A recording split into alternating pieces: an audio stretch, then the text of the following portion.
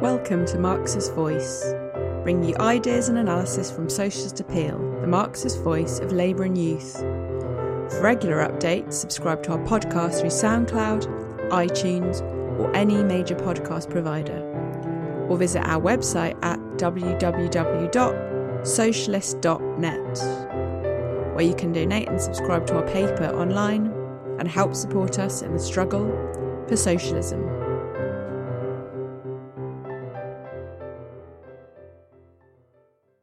So thanks for coming, everyone. As Scott said, this is an existential crisis, obviously, and there's a lot of talk around it, particularly among the youth. People are deeply concerned, but also the media now is switching on to it a bit more recently.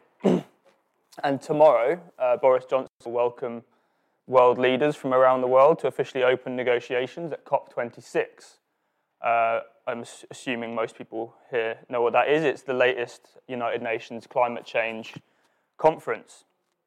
And Boris Johnson, he'll commence the opening ceremony. That will commence 2 weeks of negotiations. And business leaders will be there engaged in private negotiations. There'll be press conferences and panel discussions, as well as business leaders proposing their ideas on how to solve the climate crisis. So it shows you the class nature of the event.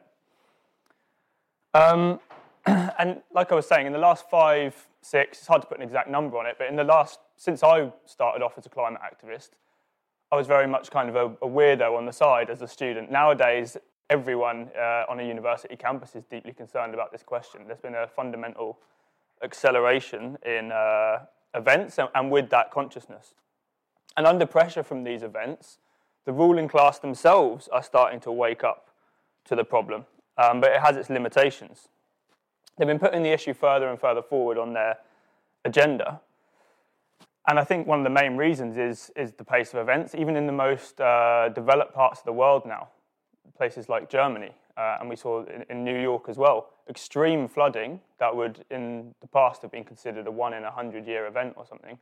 These are now becoming regular occurrences with the dramatic acceleration of the rate of change that affects weather systems, and all the old patterns are being thrown out. And this has extreme economic and political consequences that the ruling class can't afford to ignore anymore.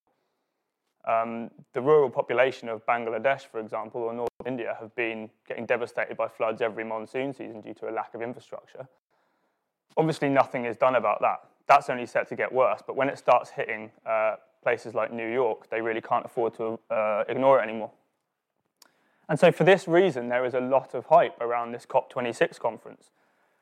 But we've seen this hype before, so we shouldn't be drawn into any illusions. That's the first conclusion. In the mainstream media, COP21 had a similar amount of hype. That was in 2015. And that was celebrated as a bit of a turning point in the struggle against climate change. The general scientific consensus of the time, and still today, is that in order to avoid irreversible damage and unlivable circumstances, the global temperature has to be limited to 1.5 degrees higher than it was before the Industrial Revolution. And they were the targets adopted by the Paris Agreement at the COP21 summit in 2015. And some people are therefore placing all of their desperate hopes on these kinds of targets. As we've heard, it's a code red for humanity. So people, they're desperate to believe that something can be done about it.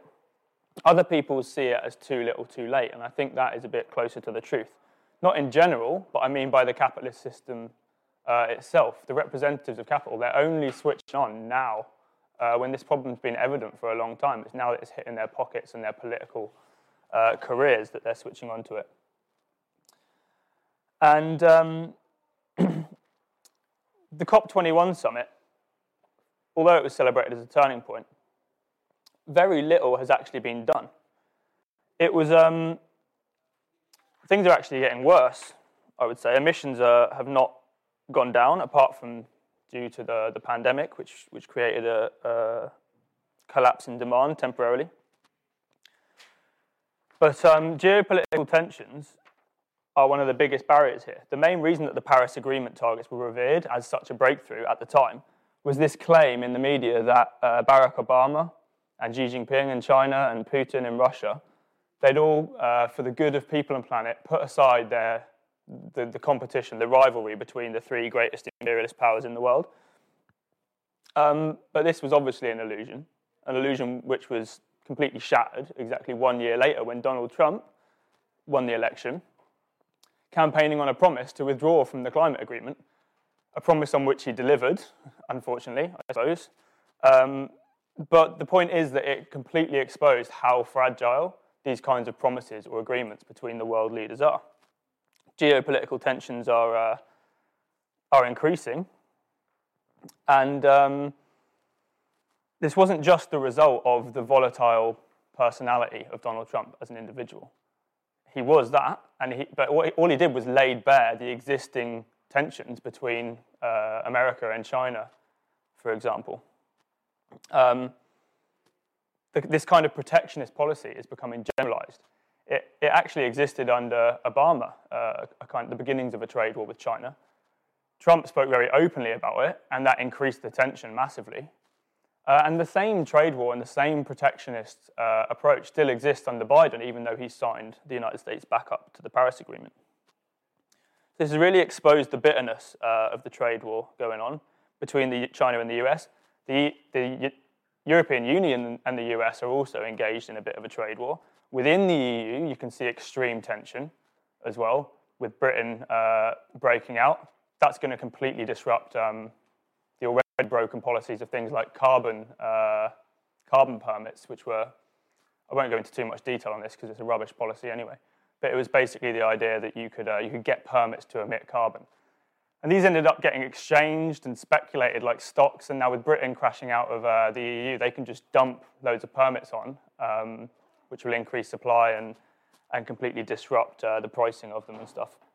It's a rubbish policy.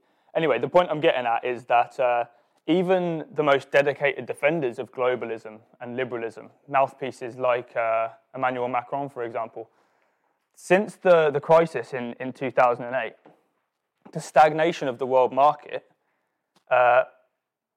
that's basically what's been the driving force for this economic nationalism, this protectionism. And it's sucking people even like Macron in. If you look at the kind of exchanges between him and Britain at the moment, it's pretty clear how strong the tensions are. They're acting like they're about to go to war. So yeah, all of this just goes to show how fragile these promises and targets really are.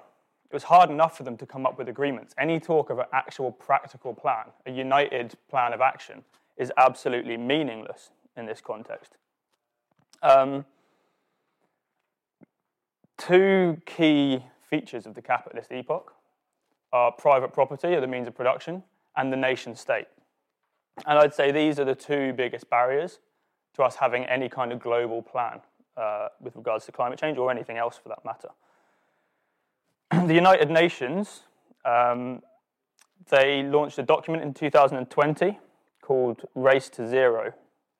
And I think in their own words, it expresses quite succinctly exactly what I'm trying to explain. They say breakthroughs cannot happen if individual entities work in isolation from one another. The challenges of competition and inertia often deter ambition, where individual actors cannot make the first move without putting themselves at a distinct disadvantage in the near term. And that's not my words, that's the United Nations basically explaining that private property and the nation state and the competition of the market is the main barrier to any kind of progress on this question. But obviously the United Nations, it is a tool of capitalism, of the biggest imperialist powers. And for that reason, it owes its very existence to those imperialist powers. And so, without wanting to completely throw in the towel and say there's nothing we can do about this, it doesn't want to do that, but it also can't look beyond capitalism, to which it depends on for its existence. It can't imagine another way of doing things, so it just has to resort to delusional false optimism. This is the same document, I'll quote again. The transition to net zero will occur through exponential change. Okay?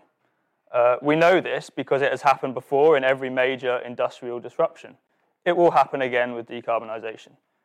Technologies and new markets often grow on exponential curves rather than in straight lines. Different actors across different sectors in different geographies and economies start to support the transition, and the positive feedback between them will raise confidence and increase demand, and investment along every stage of the value chain will make it systemic.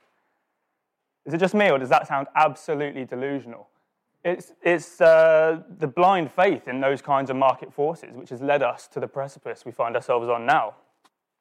But they have no other option. There's nothing else that the United Nations or capitalism can offer. All they can do is hope. They're praying for a new long period of economic growth, even though none of the symptoms point in that direction. And they're hoping that a regulation here and a tariff there will inspire the whole of the economy to revolutionize itself into a zero carbon transition. It's complete blind faith, basically. And we don't really have time to just wait for a period of growth in the economy. This is a very time-sensitive question. It's an existential question. Nothing short of a complete transformation of the whole global economy is what's required here. Probably the biggest change that we've ever seen in the shortest time we've ever seen. Nothing short of that will do. As it stands, 84% of the world's primary energy consumption still comes from fossil fuels. Only around 20% of final energy consumption is produced by electricity at this point. So obviously the most pressing task, that means so much of the rest of it is still combustion engines, essentially. One of the most important things then is to electrify every aspect of the economy we can and provide it by renewable energy. Where there is still need for combustion engines, there are alternatives as well, things like green ammonia, green hydrogen. If 20% of final energy consumption is provided by electricity, you'd need 5 times that roughly to meet, if you could electrify everything, to meet the total energy demand. And so can we provide that by renewable energy? Of course we can, technologically. It's 100% possible. In 2019, the International Energy Agency, the IEA, it put together a report called Offshore Wind Outlook 2019. So this is just the potential of wind power alone. The report concluded that with high-quality resources available in most major markets, offshore wind has the potential to generate more than 420,000 terawatt-hours per year worldwide. This is more than 18 times global electricity demand today. 18 times, just by wind. That discounts any areas where average wind speeds are below 10 miles per hour or something. It discounts geological fault lines where it would be risky to build them. It discounts shipping routes that it might disrupt. The technological potential is absolutely there. But on the basis of capitalism, such a transformation within the required time frame is impossible, I would say, unfortunately. The current economic climate is distinguished by chronic underinvestment. And obviously, a transformation like that requires a huge amount of investment. We don't have time to sit around and wait for an upswing, hope that the investment comes. There has been some increase in investment. People will tell you this. So we need to arm ourselves to explain the truth. There has been some increase in investment, but the current level still does fall far too short. Don't take my word for it. The International Energy Agency, again, said that in 2020, clean energy investments by the oil and gas industry accounted for only 1% of total capital expenditure. So the biggest energy companies, 1% of their investment is going into renewables. In 2020, that did increase to 4%. But again, the same document says the $750 billion that is expected to be spent on clean energy technologies in 2020 remains far below what is required in climate-driven scenarios. They've also stated that to reach net zero emissions by 2050, clean energy investment worldwide would need to more than triple by 2030 to around $4 trillion per year. $4 trillion per year. It's a huge amount of money, and we're falling far too short. At this rate, it wouldn't even reach half that by 2030. 2020, last year, was also supposed to be the first year of climate financing. Climate financing refers to a pledge made in 2009, I think, where the world's wealthiest countries agreed to donate $100 billion every year to the world's poorer countries for the sake of investment to tackle climate change. That agreement was 2009. I think it was supposed to be from the year 2020 to 2025, 100 billion per year. They fell 20 billion short in the first year. A whole fifth of that they didn't manage. Again, shows the chronic lack of investment and also the incapacity in terms of international relations to actually act in a united manner. The same problem of investment exists in the key industrial sectors too. Like I said, some things can't, or they're more difficult to electrify. Some pioneering projects here and there, they give us a glimpse of the technological potential that exists. But there is, again, no sign of a genuine transition. In steelworks, for example, which contribute to 8% of global CO2 emissions every year, there are zero-carbon alternatives using green ammonia in new modern DRI furnaces instead of the carbon-intensive coke that is used in blast furnaces traditionally. This summer I think it was, the first full-scale zero-carbon steel plant is underway at the cost of €1 billion for one steel plant. So you can see the amount of investment that would actually be required. This needs to be rolled out globally with huge urgency. But there's two reasons that this will not happen. The first is that a huge amount of capital is already invested in existing infrastructure, in existing blast furnaces. No capitalist is going to just give up on that and leave that factory idle or just put that blast furnace to one side and invest in a new one until they've extracted every single penny of profit that they can from the capital they've already invested. That would be bad business. Secondly, there is already a huge excess capacity in steel production for the level of demand for steel. I.e., we can already produce too much steel.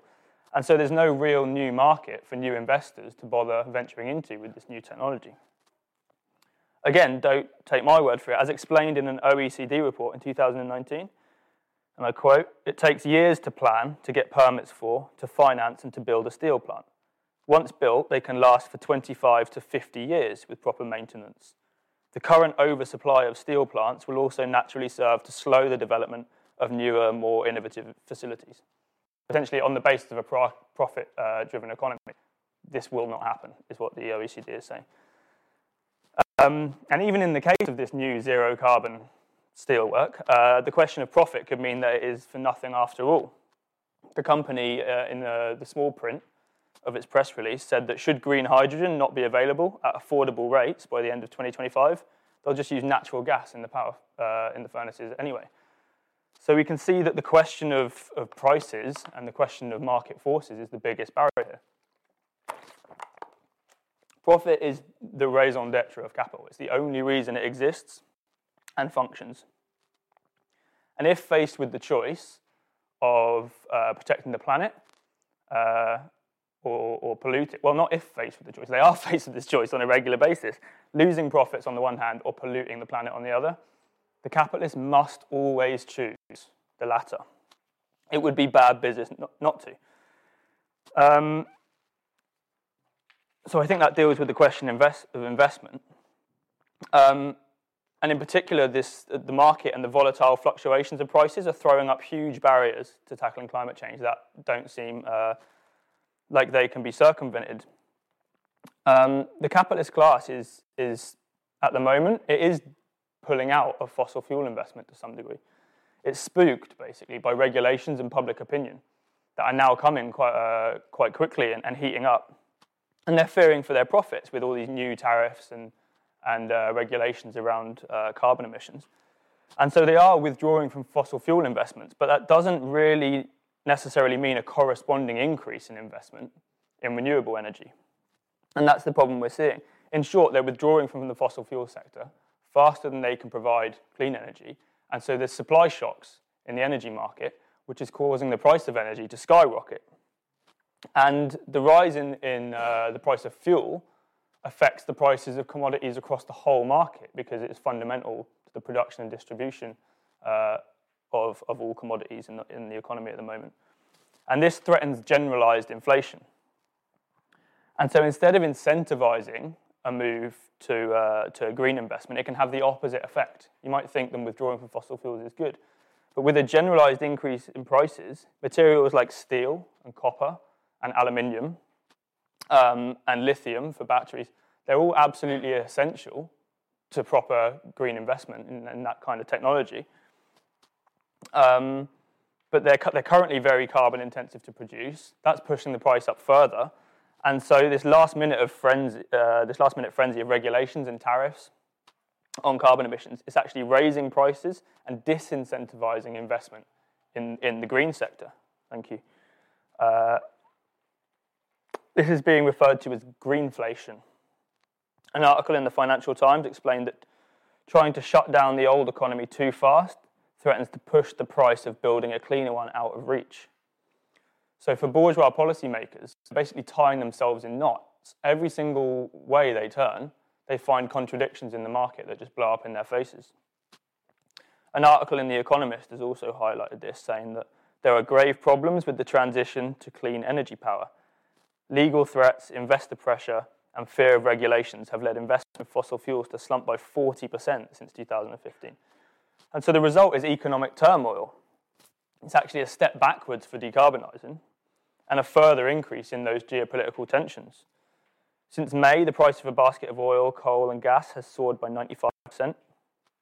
Britain has turned old coal-fired stations on that have been shut down for a long time. This is what I mean by a step backwards in some cases. American petrol prices have tripled. Blackouts have engulfed China and India. And according to the Financial Times, Vladimir Putin has just reminded Europe that its supply of fuel relies on Russian goodwill, which terrifies them, given the tension in geopolitical relations. So it's not simply a matter of the scale of the investment, which is all too low anyway. It's a question of the manner of the transition. And under capitalism, the transition cannot be a managed one. As a result of this and the inability of a coherent plan, nonetheless, the biggest world leaders are putting forward their own disjointed investment plans. And this is all interwoven with a bit of rhetoric around climate change. It's a very interesting phenomenon in some cases. It's the return of Keynesian economics, where the state is offering huge amounts of money that it plans to invest to desperately try and stimulate this period of growth. The Chinese government, let's look at some of these investment plans. The Chinese government has declared it will reach peak emissions in 2030 to then reach net zero by 2060. This is actually not in accordance with the Paris Accord. But even if they managed it, that would still be progress. They've also pledged to withdraw overseas investment in coal power plants. The Chinese economy, Chinese industry paints a very contradictory picture. On the one hand, it is the largest producer of solar panels, for example, but it's also the world's largest emitter. It burns more coal than any other. It burns 50% of the world's coal that is burnt. But some people, nonetheless, have a bit more faith in China's ability to decarbonize than the other large economies, and this is due to the heavy involvement of the state. I think this is part of the reason where this Keynesian, the faith in Keynesianism is coming from again. The Chinese state, for the last decade or so, it's undergone the largest program of Keynesian spending that the world has ever seen. And the state, it's an enormous state, and it dictates to business in a way that for a time resembled some sort of state planning of the economy. But this illusion is being shattered now. The Chinese economy is running into extremely deep contradictions. There's a whole talk on this at some point this weekend. Debt has skyrocketed, both public and private debt. Firms are beginning to declare bankruptcy this year. And this has shattered the illusion of any kind of planning. It's chaos, it's failing. It is a capitalist market economy. And it reveals that China is no better equipped to meet its targets than somewhere like the United States. So how does progress look in the United States? Not very good, I'm afraid. The White House has it's reasserted its goal to decarbonise by 2050, so it's talking the talk. But in the face of fuel shortages and rising prices, in the same week, it asked OPEC to increase oil production. OPEC's the an international cartel of oil-producing countries. And the White House is pleading for them to step up production to bring prices down. So again, a very contradictory picture. The US is also set to burn more coal this year than it did last year. Biden's $2.6 trillion investment plan, which sounds very big, is nowhere near enough to carry out the level of infrastructure transformation needed anyway. But even this figure of 2.6 trillion, it's been absolutely slashed to less than a quarter in order to get it through Congress. There was another bill called the Clean Electricity Performance Program, the CEPP bill. This is also being met by extremely fierce resistance in the Senate by the most staunch defenders of oil and gas interests there. So it shows you even someone like Biden who, to some extent, he's on board. I think he actually does, these people don't want chaos, they want stability. But their hands are tied. There's nothing they can do in the current economic climate. And due to the contradictions of capitalism itself. So in China and the US, and to some extent in the European Union, you've got these Keynesian-based spending programs. You've got financial schemes to try and incentivize investment on the one hand, disincentivize investment in the fossil fuel sector on the other hand. But as I've said before, there's absolutely no balance to this policy. Pulling investment in one sector doesn't necessarily mean increasing it in the other, because capital will only invest if it is certain of a profit. And the whole economic situation is one of stagnating profits and a chronic lack of investment. If you think about it, during the pandemic, this is one of the clearest examples. You had a complete slump in the economy. And the various states of the world printed money and lobbed it at the capitalist class, so-called stimulus. There was absolutely no stimulus. It was life support. Investment in the private sector remains chronically low. So I think that I've spent too much time talking about the rubbish policies of the bourgeoisie. What is there on the left? On the left, the dominant slogan these days is the Green New Deal. So what does that boil down to? I would say it's still based on Keynesian economics. It has some extremely progressive, it's actually a very enigmatic thing. People from Biden, clear representatives of the capitalist class, all the way over to the Corbyn movement are using this slogan, and obviously they have very different meanings by it.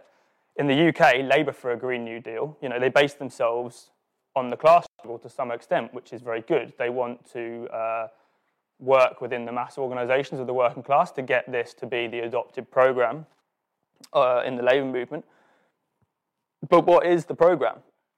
The demands are largely progressive, things we would absolutely support, things like expanding public ownership, nationalisation of energy, nationalisation of water, railways, a big emphasis on well-paid and unionised jobs. So far so good. This is all very good stuff. Green housing standards. We'll support any reforms that increase the living standards of the working class, but we're also interested in raising class consciousness and exposing the limits of certain programs. This is an existential crisis, and we do not have time to go down blind alleys that we've already explored in the past. And there is actually nothing new about the Green New Deal. It's talking about nationalisation, which of course we support, but these nationalisations, it's limited to certain sectors to kind of be run as an appendage to the market economy as a whole. And as can be seen, even somewhere like China, where the state is so big, and for a while it did seem it dictated to capital, we now see it's actually the other way around. The state does not dictate to capital. Capital dictates to the state when the state is an appendage to the market economy. And that, unfortunately, is the limit of the Green New Deal. It fails to resolve the same old problems. Firstly, that capital will still dominate the global economy. And secondly, that the global economy is in a period of slump. And government spending can't create a period of capitalist growth.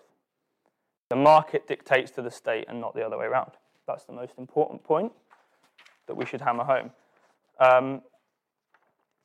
And not only do we need to reduce emissions to limit the damage? But we also need to be able to adapt to the changes that are going to happen. There's a certain delay between what we pollute and the way it affects the climate and the weather changes that come with that. We're already seeing those changes happening now, and it's going to continue to happen even if we went carbon zero tomorrow, which we won't. And so from a human perspective, there's human implications, right? It's not just a question of the climate changing and the rock we live on. It has social repercussions. So from a human perspective, it's a human problem. From a working class perspective, it is a class question, the question of climate change and how we're gonna deal with it. Climatic changes are already wreaking havoc on the working class and the poor across the world. The rich will continue to be able to afford air conditioning. They'll be the first to get fresh water and food. They'll be able to move house to places that are well defended from flooding or rising sea levels and so forth. They'll even pay private firefighting companies and this sort of thing. Thank you. Whereas the poor will have their homes destroyed, absolutely no security. They'll be forced to move from where they're from. There'll be shortages in food, there'll be droughts, there'll be crop failures, and this will affect the poor and the working class. And so just as the capitalist class, it can't plan a transition to zero carbon, it's also patently clear that they're not going to provide a world worth living in for the working class when they can't already. They can't solve the problems of today. How are they ever going to solve the problems of tomorrow? Like I gave the example of the flooding that happens every year in Bangladesh.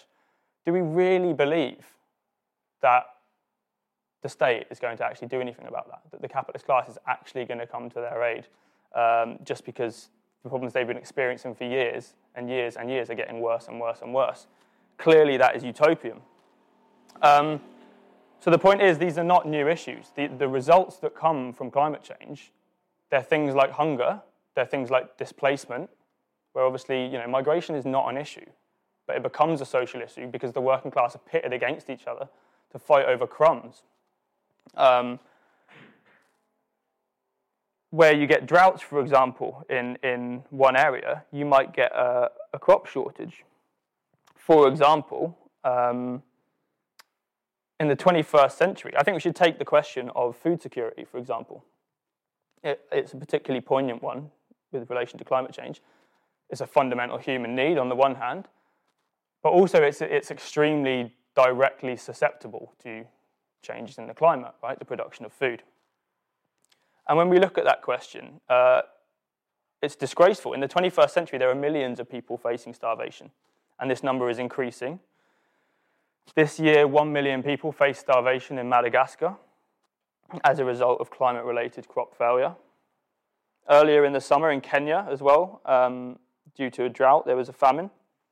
And so on a local level, people's access to food is becoming less reliable due to climate change.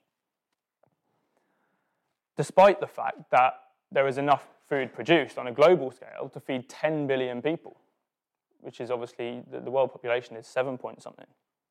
It's a huge surplus that we're able to produce. So none of this starvation is actually due to shortage on a global scale.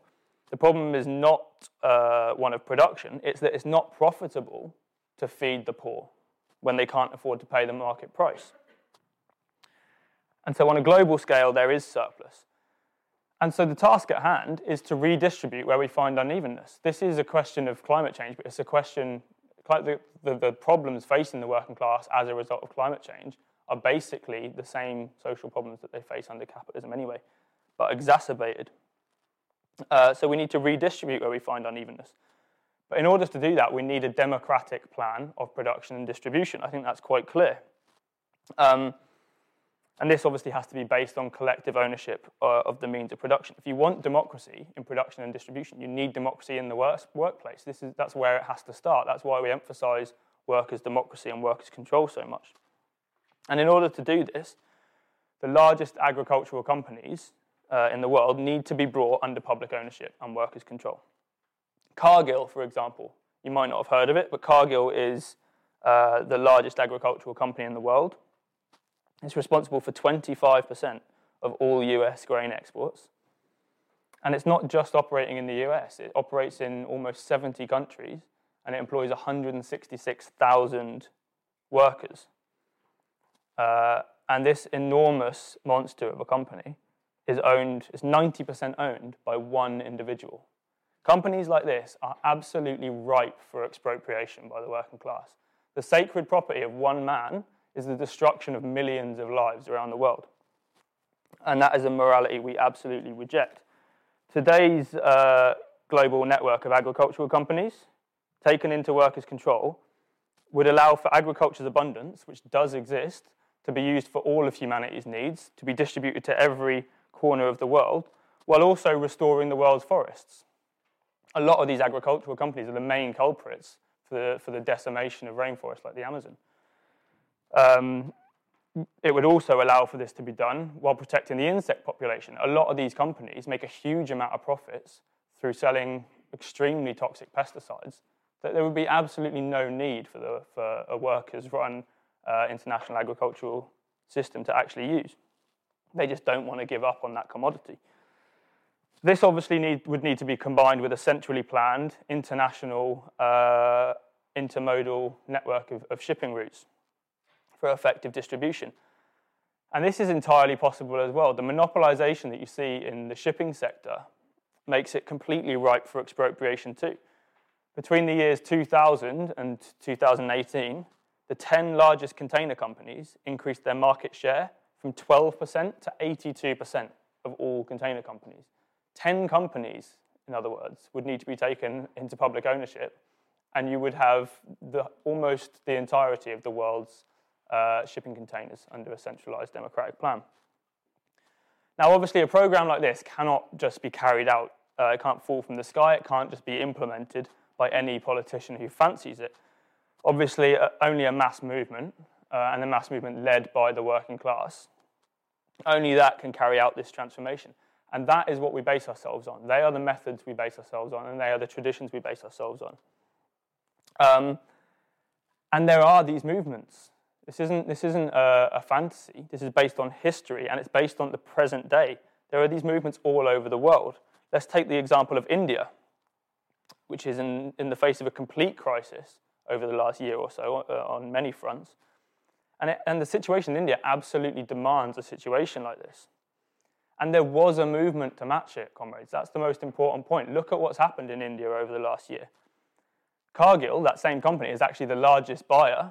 It's the largest private buyer. The state's the largest buyer. Cargill's the largest private buyer of grain from the farmers in India. And it is a huge threat to their livelihoods.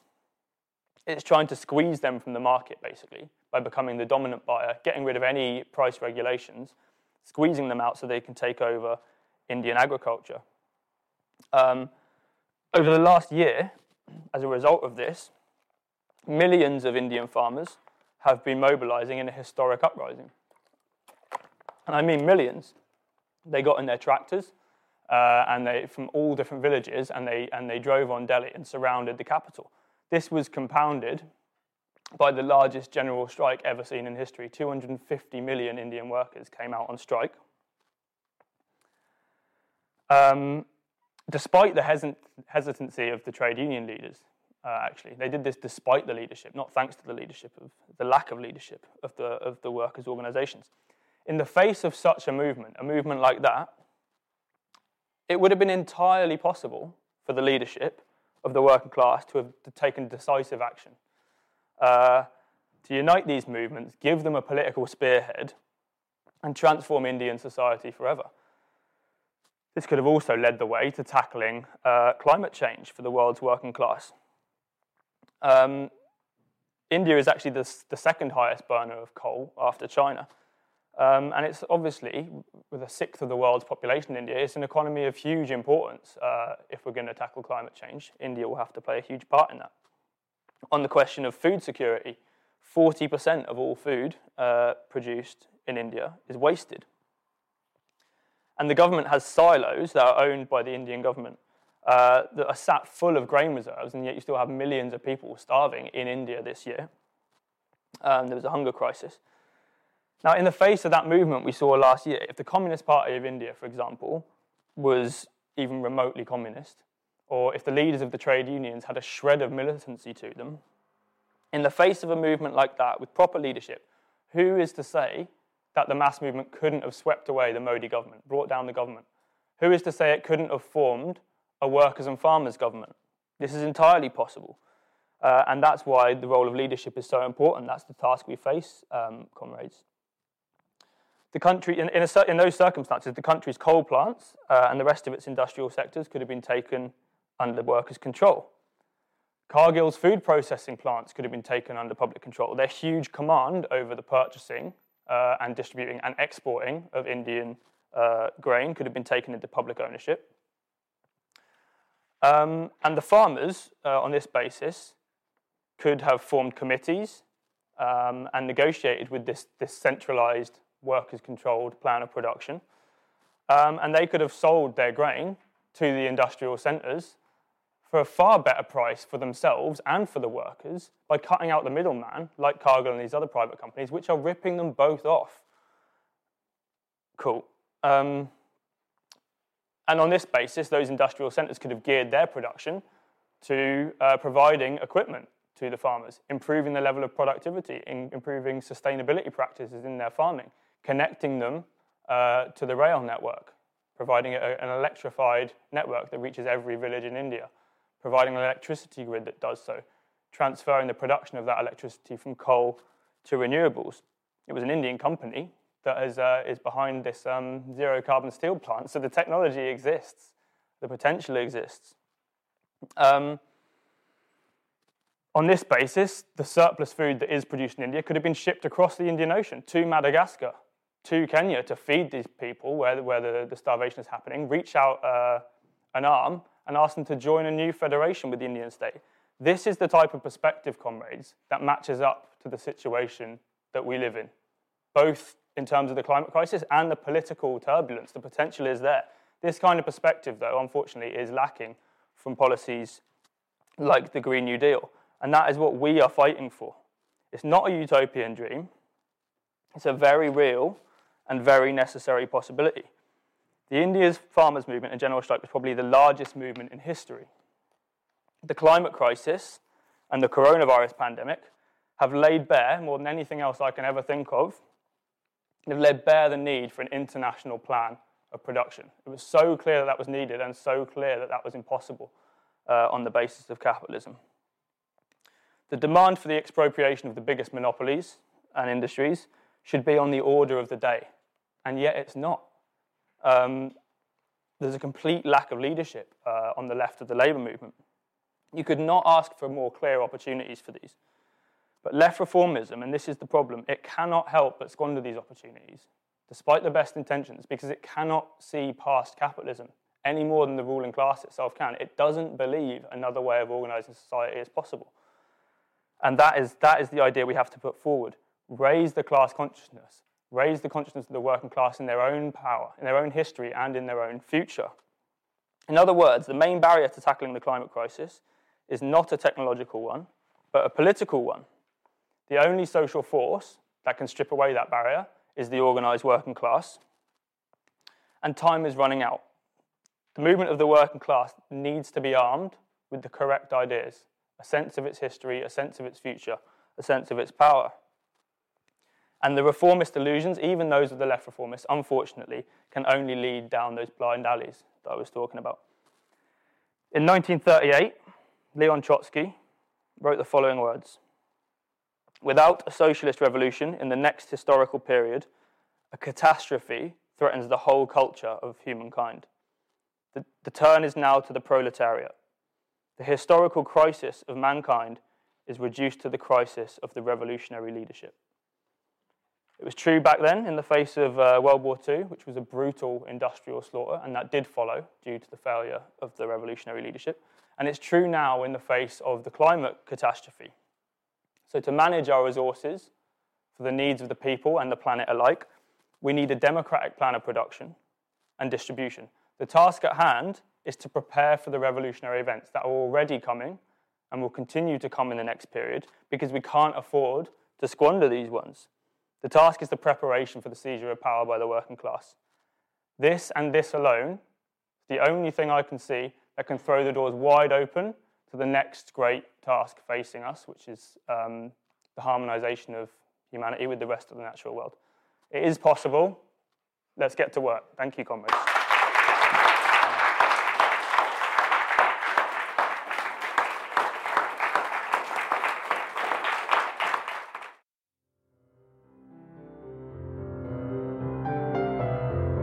Thanks for listening. We hope you enjoyed this episode of Marxist Voice. You can subscribe to our podcast through SoundCloud, iTunes, or any major podcast provider, or visit our website at www.socialist.net. And if you're able to, please donate or subscribe online and help support us in the struggle for socialism.